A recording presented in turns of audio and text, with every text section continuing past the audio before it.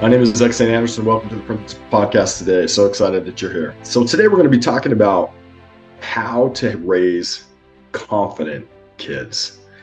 And one of the things I just wanted to bring up is maybe we're doing too much for our kids.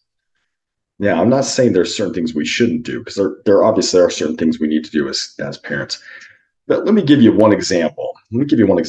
If my son or daughter comes to me and wants to have a peanut butter sandwich, I know how to make a peanut butter sandwich and I know how to make it well. I mean, I've had a lot of practice. I can put that peanut butter and jam on and do it fast. But what if instead of doing it for them, what if I was just to say, hey, you know what? How would you make a peanut butter sandwich? They could say, well, I've seen you do it. You get some bread, you get some jam, you get some peanut butter, and you put it together. And I said, well, maybe you could do it. And you know where the bread is? And they can say, sure, it's over in the pantry or up in the cupboard or wherever it is. Do you know where the peanut butter is? Can you go get it? And it will take a little bit longer to do it. But if I walk them through it a little bit and say, hey, see if you can make it yourself. When they're done doing it, a lot of times, especially if a child's doing something for the first time, they get this sense of confidence, like, I can do it.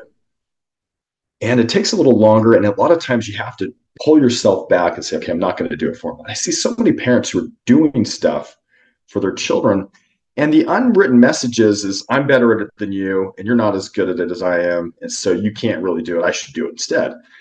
And maybe it would be better to let them struggle through, even if they spill a little bit of the jam or the peanut butter, and do things like that. Now, sometimes our kids can surprise us. I think I've told the story before. I'm going to tell it again. I had a daughter come to me. She was 5 years old, and there's a mountain close to where I live that's roughly 11,700 feet, I think. And she knows that I hike this mountain occasionally. And she said, Dad, I want to hike this mountain with you.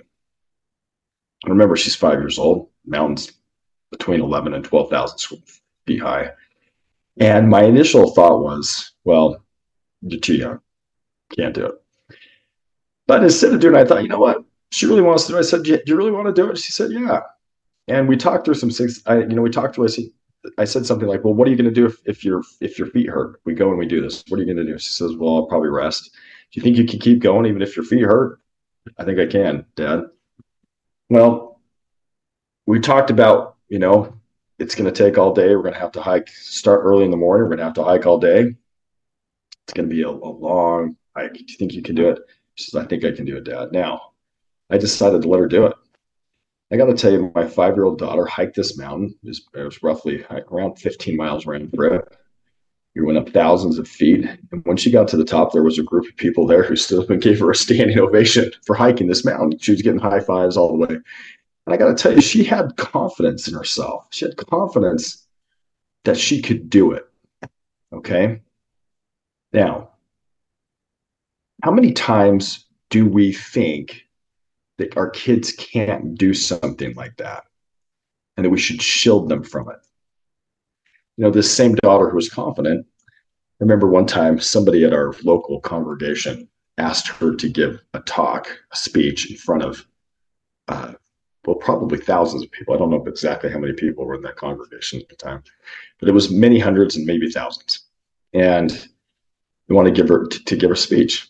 And I think because I'd let her hike this mountain, she had this confidence. I said, you can do this. You can get up in front of people. She goes, I know, Dad.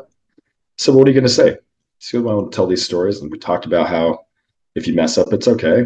And it was funny because she gave this speech and she actually did mess up. And she just goes, oh, I just messed up. She goes, whatever. And just kept going. And people laughed because she thought here was this cute, 8-year-old girl giving a speech in front of thousands of people. I've talked to some parents who be like, oh, are you going to be okay? And the way you react to your children in large part determines the voice in their head. So let me give you an example. If a kid falls down and scrapes their knee, some parents like to rush in and helicopter and say, oh my gosh, are you okay? Coochie, coochie, coo, coochie, coochie, coo. And we need to get a Band-Aid. We need to do this. Now, I'm not saying you shouldn't put a Band-Aid on it or help them. But I'm saying the way you react becomes, in large part, I think, kind of the voice in their head. So in other words, if my child falls down and scrapes their knee and I rush in and helicopter and try to fix it and I'm really panicky, they may, when they fall down and scrape their knee, when I'm not there, have that same panicky, over-the-top voice in their head. And I don't want them to have that. So when they fall down and they scrape their knee, maybe just consider, maybe it's better to say something like, oh, it looks like you scraped your knee. It might hurt for a little while and it will start feeling better after a little bit. I think you're going to be okay. You can get up and shake it up. Now, obviously, if it's really an injury, that's you can take care of it. But if it's just a minor scrape, something like that, you want them to hear you being calm. Like these knee scrapes are okay. You know what? If you need to give a speech in front of thousands of people, it's okay. I think you'll be able to do it. And then they hear the parent's confidence that I can do this. When they have the same situation pop up later, they feel that same. It's almost like they can hear your voice in your head, and it helps them feel more confident. So when back to the peanut butter thing, kid asks you for peanut butter, you can say, you know what? I think you're probably a pretty good peanut butter maker. I bet you can do this yourself. You don't have to use a label. You can say, I bet you can figure this out. How would you do it?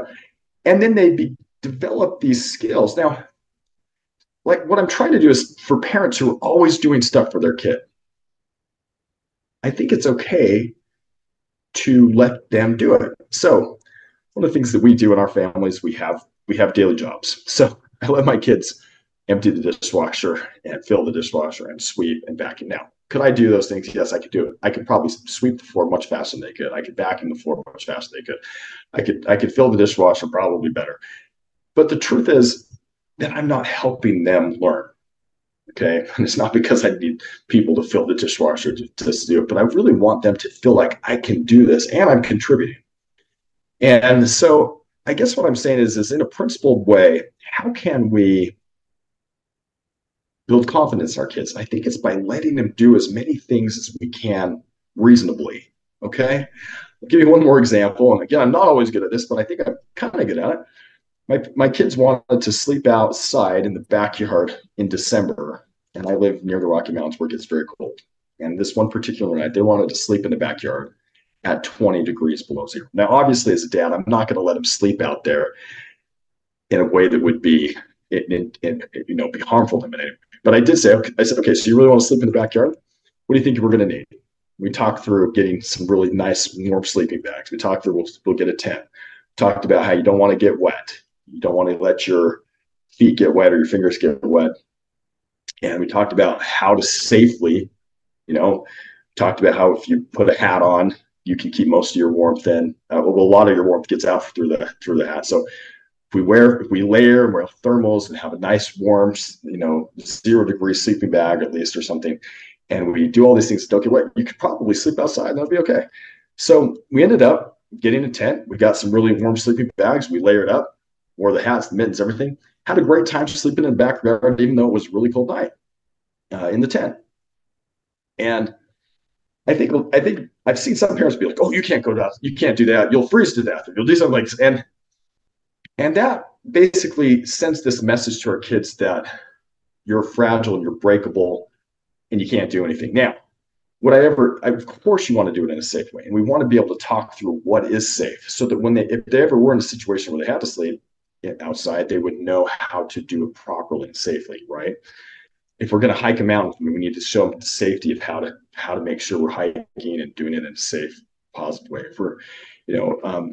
And so my thought is, as a parent, our job is not to do everything for our kids. In fact, what we want to do is help our kids learn how to do things so that when we're gone, they're confident and they know how to do that. So think about this. We only have a limited amount of time with our kids to teach them to be confident, to know how to do what we do. And if we're always doing it for them, instead of letting them do for themselves, with our guidance, of course, then I think we can handicap them. So let's stop doing so much for our kids and let them have the confidence of knowing they know how to do it themselves, even if they don't do it perfectly. There's always that risk. They might not, they might put the dishes in the dishwasher wrong. That's okay. They might sweep the floor imperfectly. That's okay.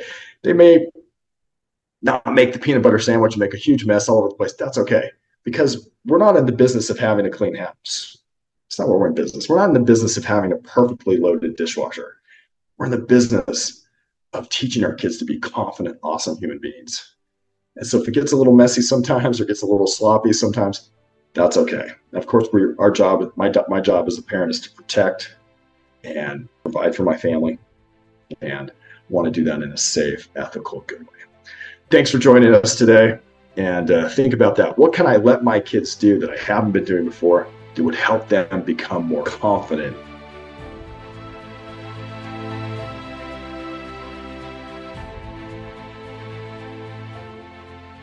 Thank you so much for joining the Principal Podcast. I'm so glad that you listened and took the time.